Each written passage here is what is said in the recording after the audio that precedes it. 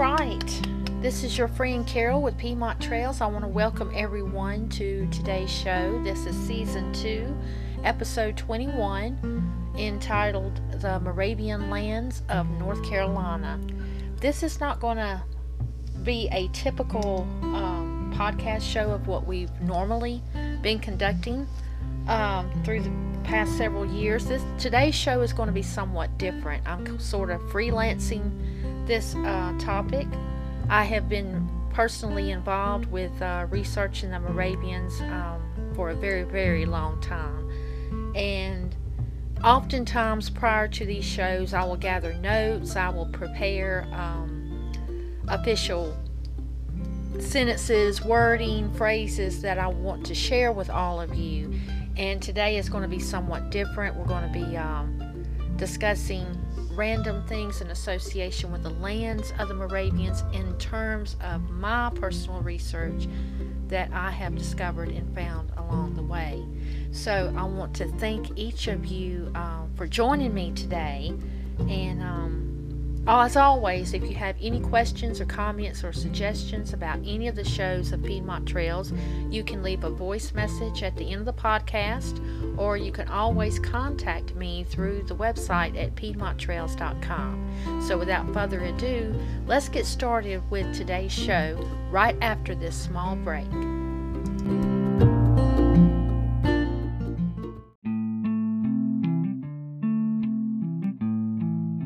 For those of you who are interested in knowing about the Great Wagon Road Project, we are officially beginning again on March 15th of 2021. We originally postponed the project due to the current pandemic and the virus, and March 15th is our start date for the project to begin again.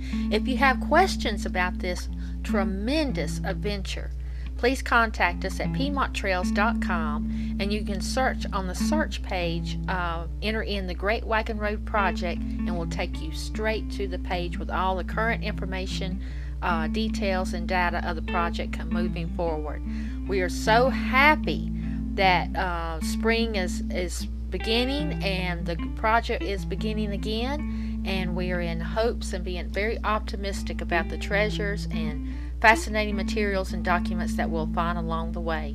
Hopefully, our goal is to forever proclaim the Great Wagon Road as a historic national trail. So, if you have questions about the Great Wagon Road Project, be sure to visit piedmonttrails.com, and let's give a hand for March 15th and the beginning of researching once again on this amazing trail.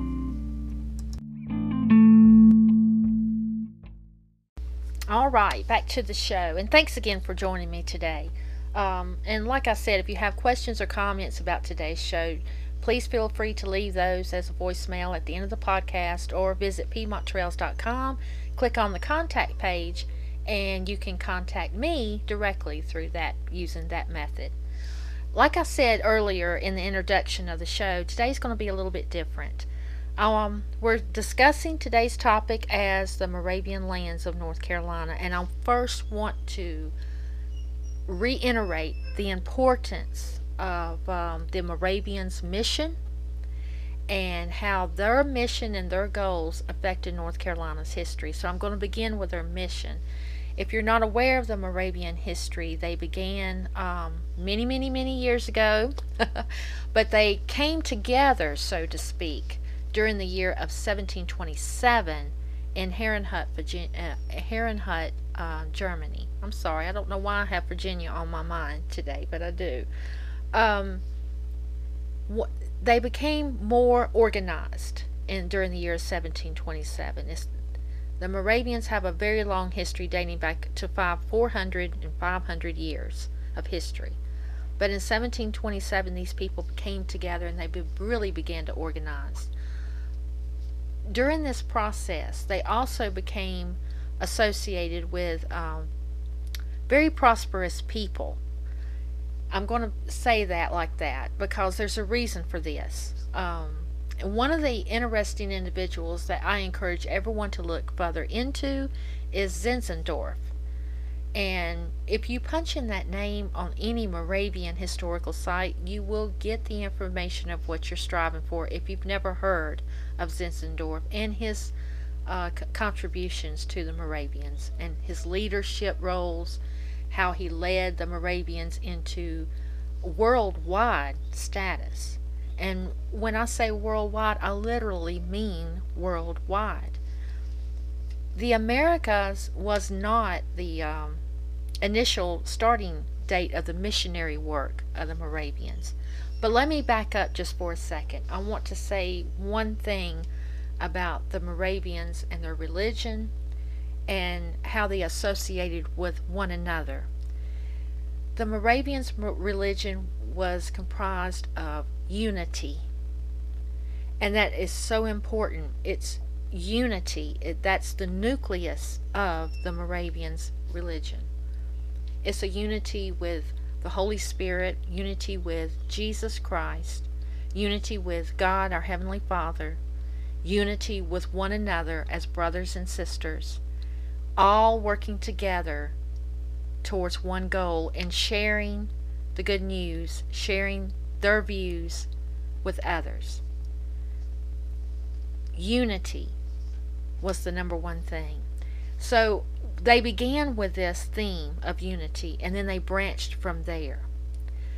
How they could organize themselves more, be more productive, working together, not concentrating on themselves as a self-worth, but how they could judge their worth as a unified group.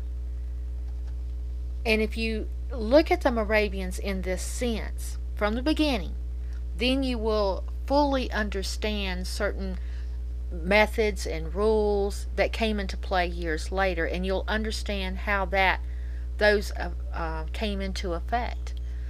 But at any rate, they began to do missionary work, and they were worldwide.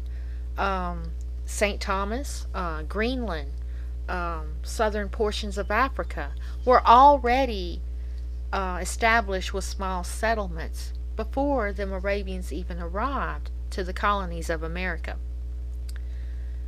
They attempted one southern colony in Georgia by the year of 1734, 1735. And this expedition proved to be fatal. They ended up abandoning this small settlement. However, records do survive, and if you are interested in learning more about the settlement in southern Georgia, in Georgia, then I urge you to research the Moravian Archives, which you can find online, and just punch in Moravian Archives, and it will guide you to the proper location of where you would like to be. There are tons and tons of Moravian diaries, documents, materials, maps, and so much more that you can find online.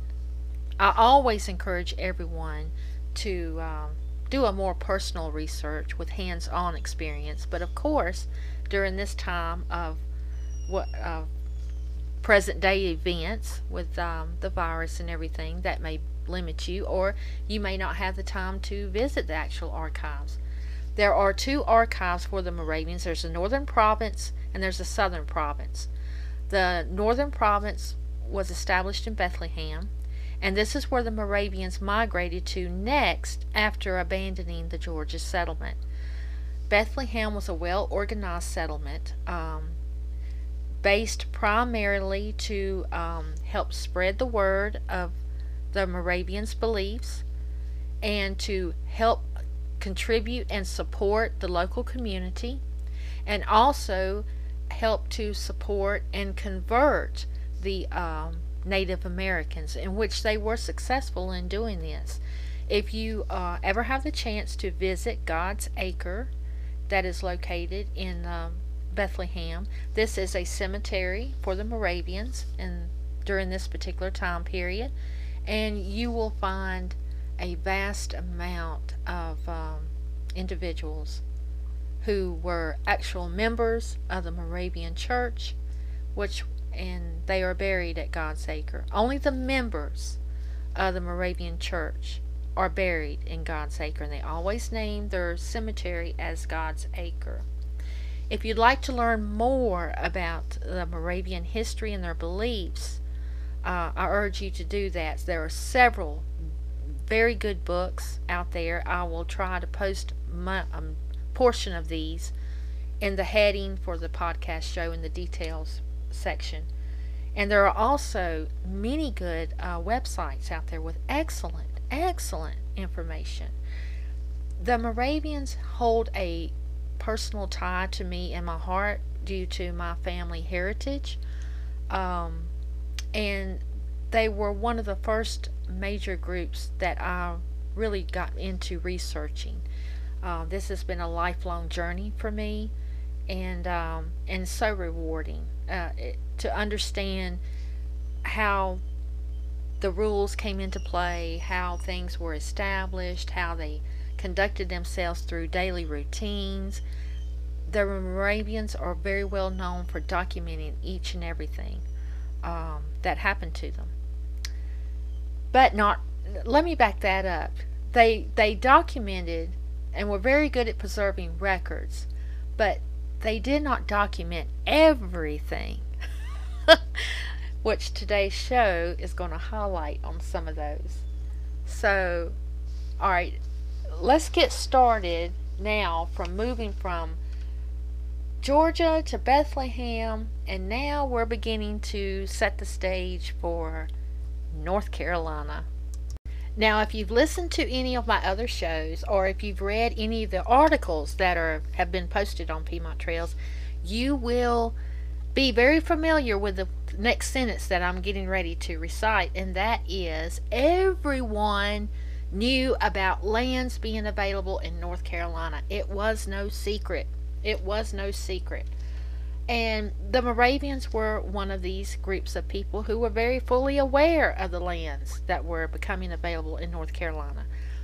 The Moravians at this particular point in time in history are progressing, and they're not only are they progressing with their settlements and how they're organized, how they're feeding their own communities and others outside of the community. They're providing shelter. They depend upon themselves 100%. They make their own clothing. They feed themselves. They can construct their own meals. They have their own blacksmiths. So they are a thriving community that is solely dependent upon themselves in a unity sense. Don't forget the word unity. It is so important. Okay. And when North Carolina lands become available, they're aware of this. Now keep in mind, the year is 1752. And if you've ever heard me tell stories about some of the adventures and some of the things that we have come across with the Great Wagon Road Project, you will have heard me say that hundreds and hundreds of families have already arrived into North Carolina prior to 1750. In fact, many of my early live chat events, these live video formats that I did in the latter part of last year, I would keep reiterating this, trying to get this in everyone's head.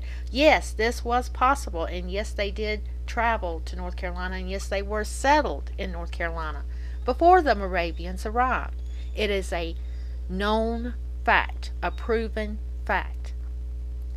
Now, the Moravians did arrive, 12 men, picked out by the elders, and some of the elders, Spangenberg was an elder who accompanied the group, and there were other elders in the group. Henry Antes was the other one that quickly comes to mind.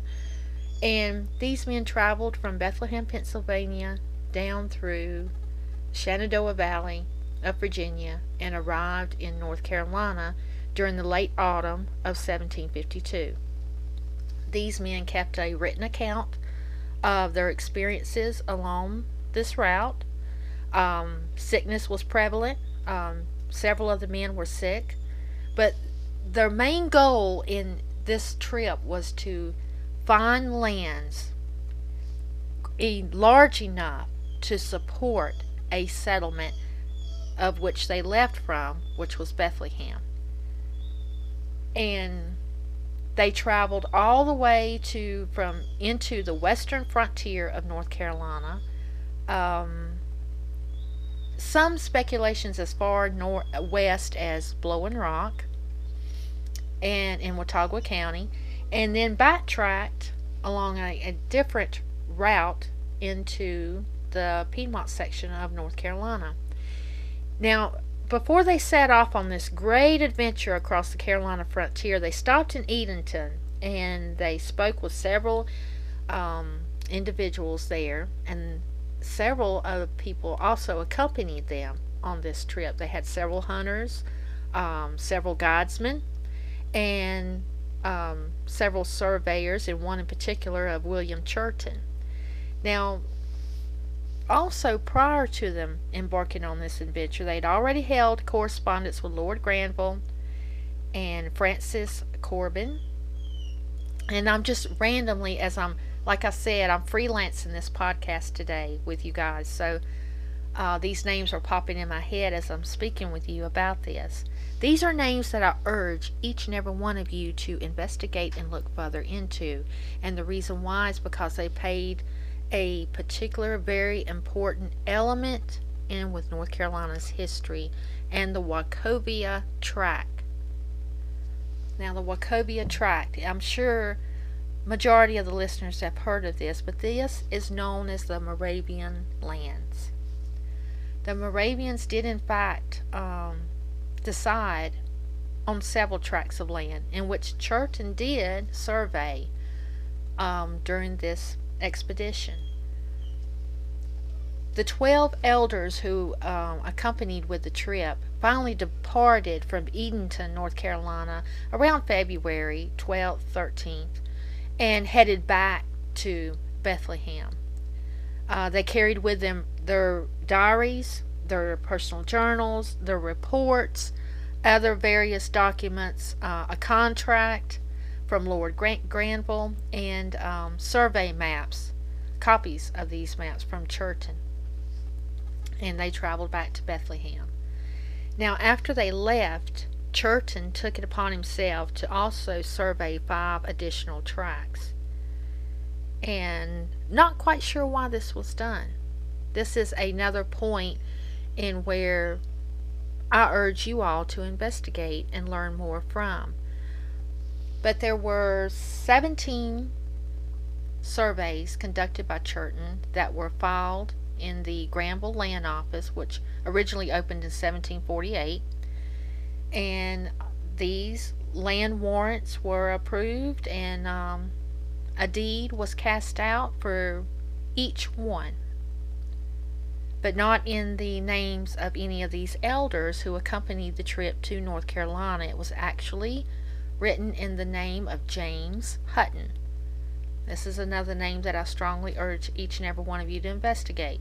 James Hutton was known at this particular time as a secretary of the Moravians. He was located in London, England. He never set foot, to my knowledge that I've been able to prove, he never stepped foot upon the lands of North Carolina in which his name was on all of these deeds. Now, years later, the 5 additional tracts that Churton happened to survey after the 12 elders had left Spangenberg and Henry Antes and the rest of them, Antes, I think I was saying his name wrong, Antes, left to return back to Bethlehem. Years later, these deeds were actually submitted as well. The original tract consisted of 73,000, doing this by memory, 73,400 and some odd acres. The end result years later was 93,000 and some odd acres, mainly comprised through the counties of Forsyth County is what it mainly comprised of in present day form. Now, after all this is being said, the Moravians noted people, families who were living in the area during the time of their journey in 1752. And all through the years, I have researched these families, and I have pinpointed many of their home locations, where they were, who they were, where they came from, and in some cases, I have proven what happened to their lands and what happened to them. The Moravians were becoming more business sense. I guess that's the best way to put this. And if you've ever heard me say this before in the past, land was very valuable during the colonial period. And why is that? For all you listeners who've listened to me, I hope you can recite why it was so important. But the main reason why it was so important was the status. Colonial status was everything. If you owned land, you were able to vote. You were able to prosper your family much more effectively. And you were automatically gained respect within your community. Owning land was the secret to colonial success during the 18th century.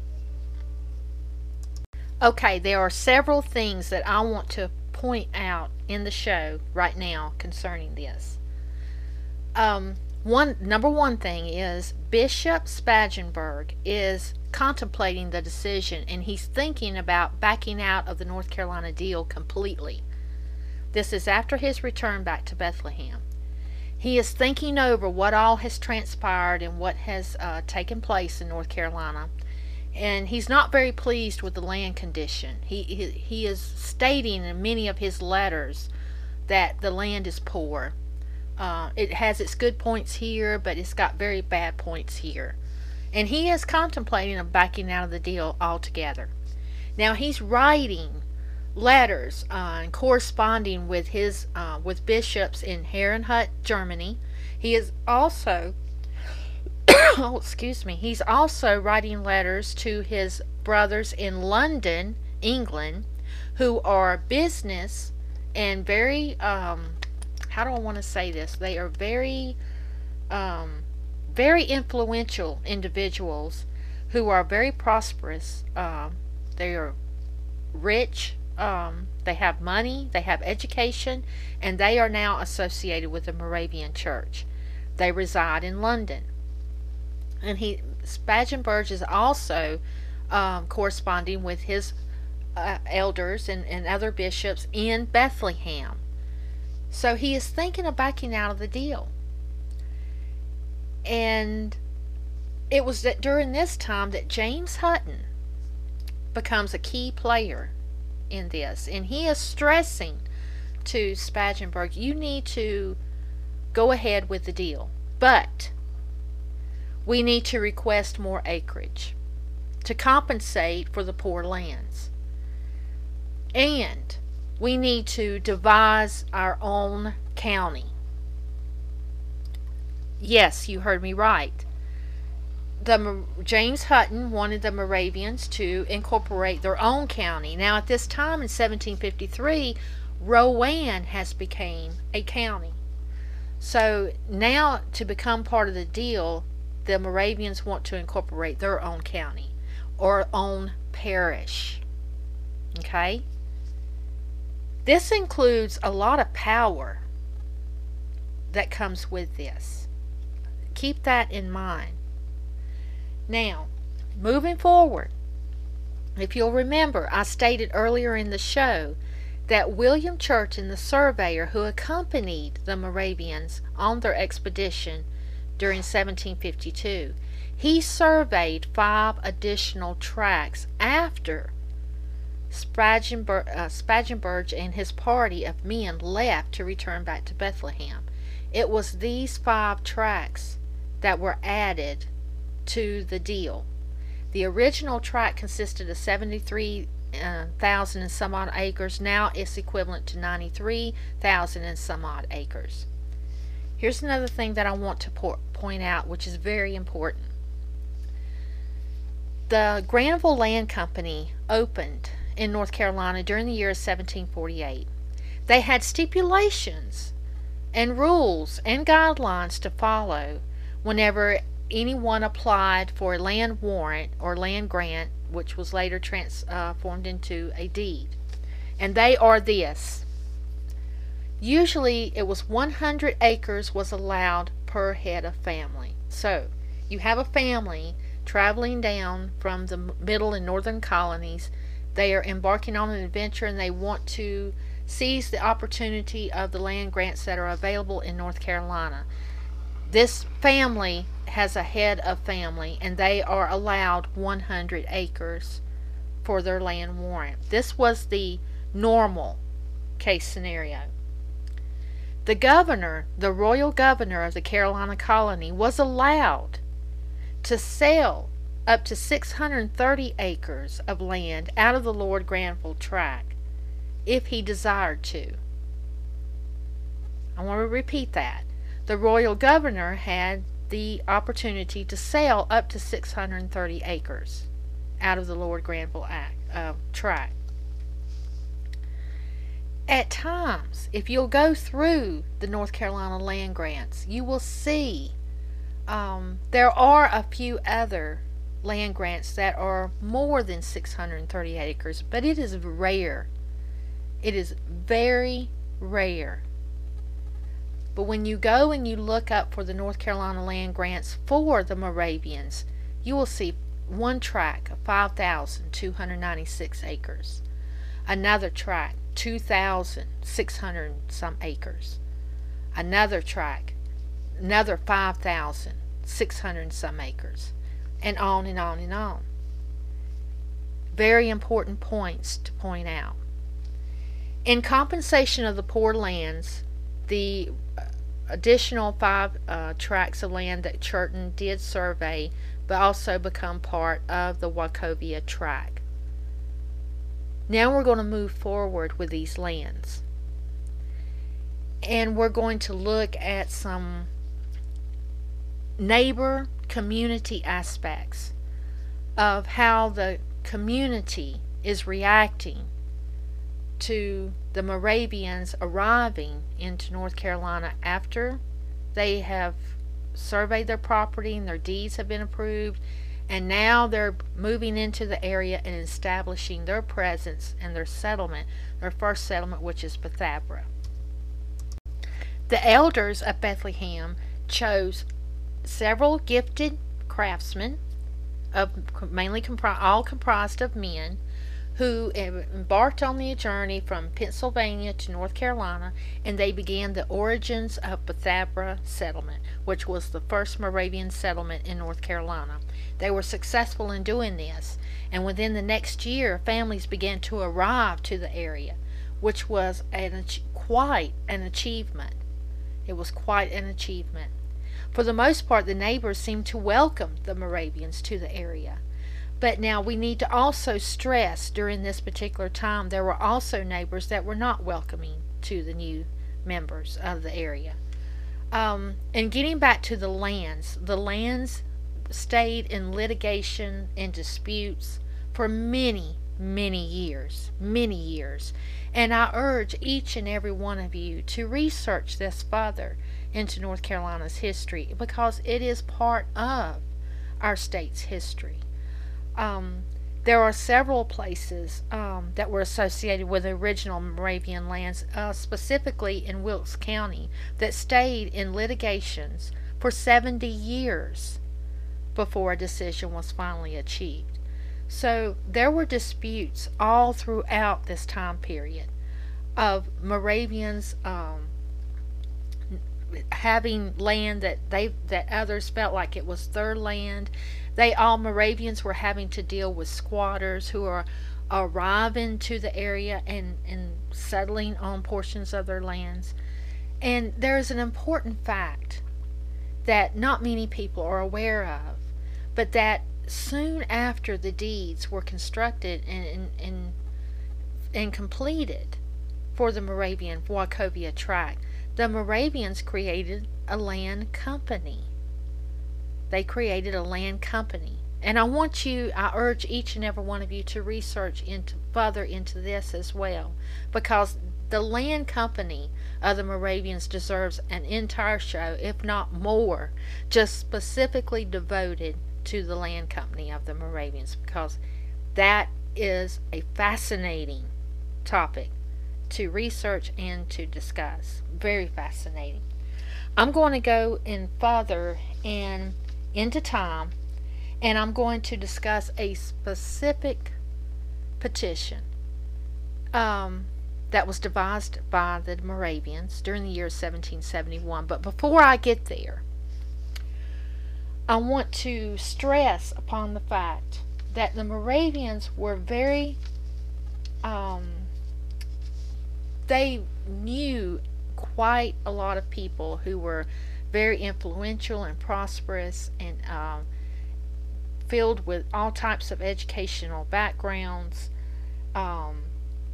And one of these individuals was Arthur Dobbs. And Arthur Dobbs became a royal governor of the Carolina colony years later. But before that, the Moravians were already very familiar with Arthur Dobbs. They knew him personally. They corresponded with him often. They met him in London numerous times. So that's where I stress again, research to get the details. And this goes with all family histories. When you ask yourself a question and you are wanting that answer, you have got to research for those answers. You've got to really dig deep for the details. And the more you dig and research and the more you want to know, it's that drive that you want to know. That's what's going to keep you going. I promise you, that will keep you going. You may find times when it's so frustrating that you can't find anything. Then just give it a rest, take a step back, let yourself breathe for a little bit, and then come back to it. And I have done this numerous times all throughout the years. If you'll take a step back, take a little breather, and come back, things look new. Believe me. And you will find things that you will not, it will just amaze yourself. But going back to Arthur Dobbs, I find it fascinating to know that the Moravian elders, many of the bishops, and they were corresponding with Arthur Dobbs for years. It's just very interesting to note that. But I wanted to get back to this petition, dated November the 9th of 1771. It was submitted by the Moravians requesting that the lands of the Wachovia tract were first settled by the Moravians, and that a new distinct parish was to be recognized as Dobbs Parish. Now, I bring this up for a couple of reasons, but the main thing is this. The Moravians felt it was very, very important in the latter part of 1771 for it to be recognized that they were first in that area to settle, when the actual facts are they were not. If you'll remember, going back to the beginning of the show, I stressed there were families noted in the Moravian diaries themselves that they traveled and came upon during their first expedition in the late fall of the year of 1752. But I find it ironic to see this petition, which you can find online if you search for, let me get the website for you, but the source is Documenting the American South, Colonial and State Records of North Carolina. You can find this actual petition intact, word for word. If you read it all, it is fascinating to read and to understand, and then knowing the background of what I've shared with you today.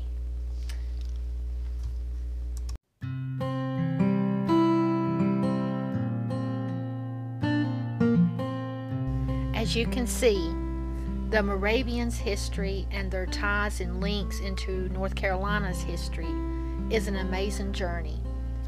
It's a topic that can be discussed for days, weeks, months, years on end. I would love to do that.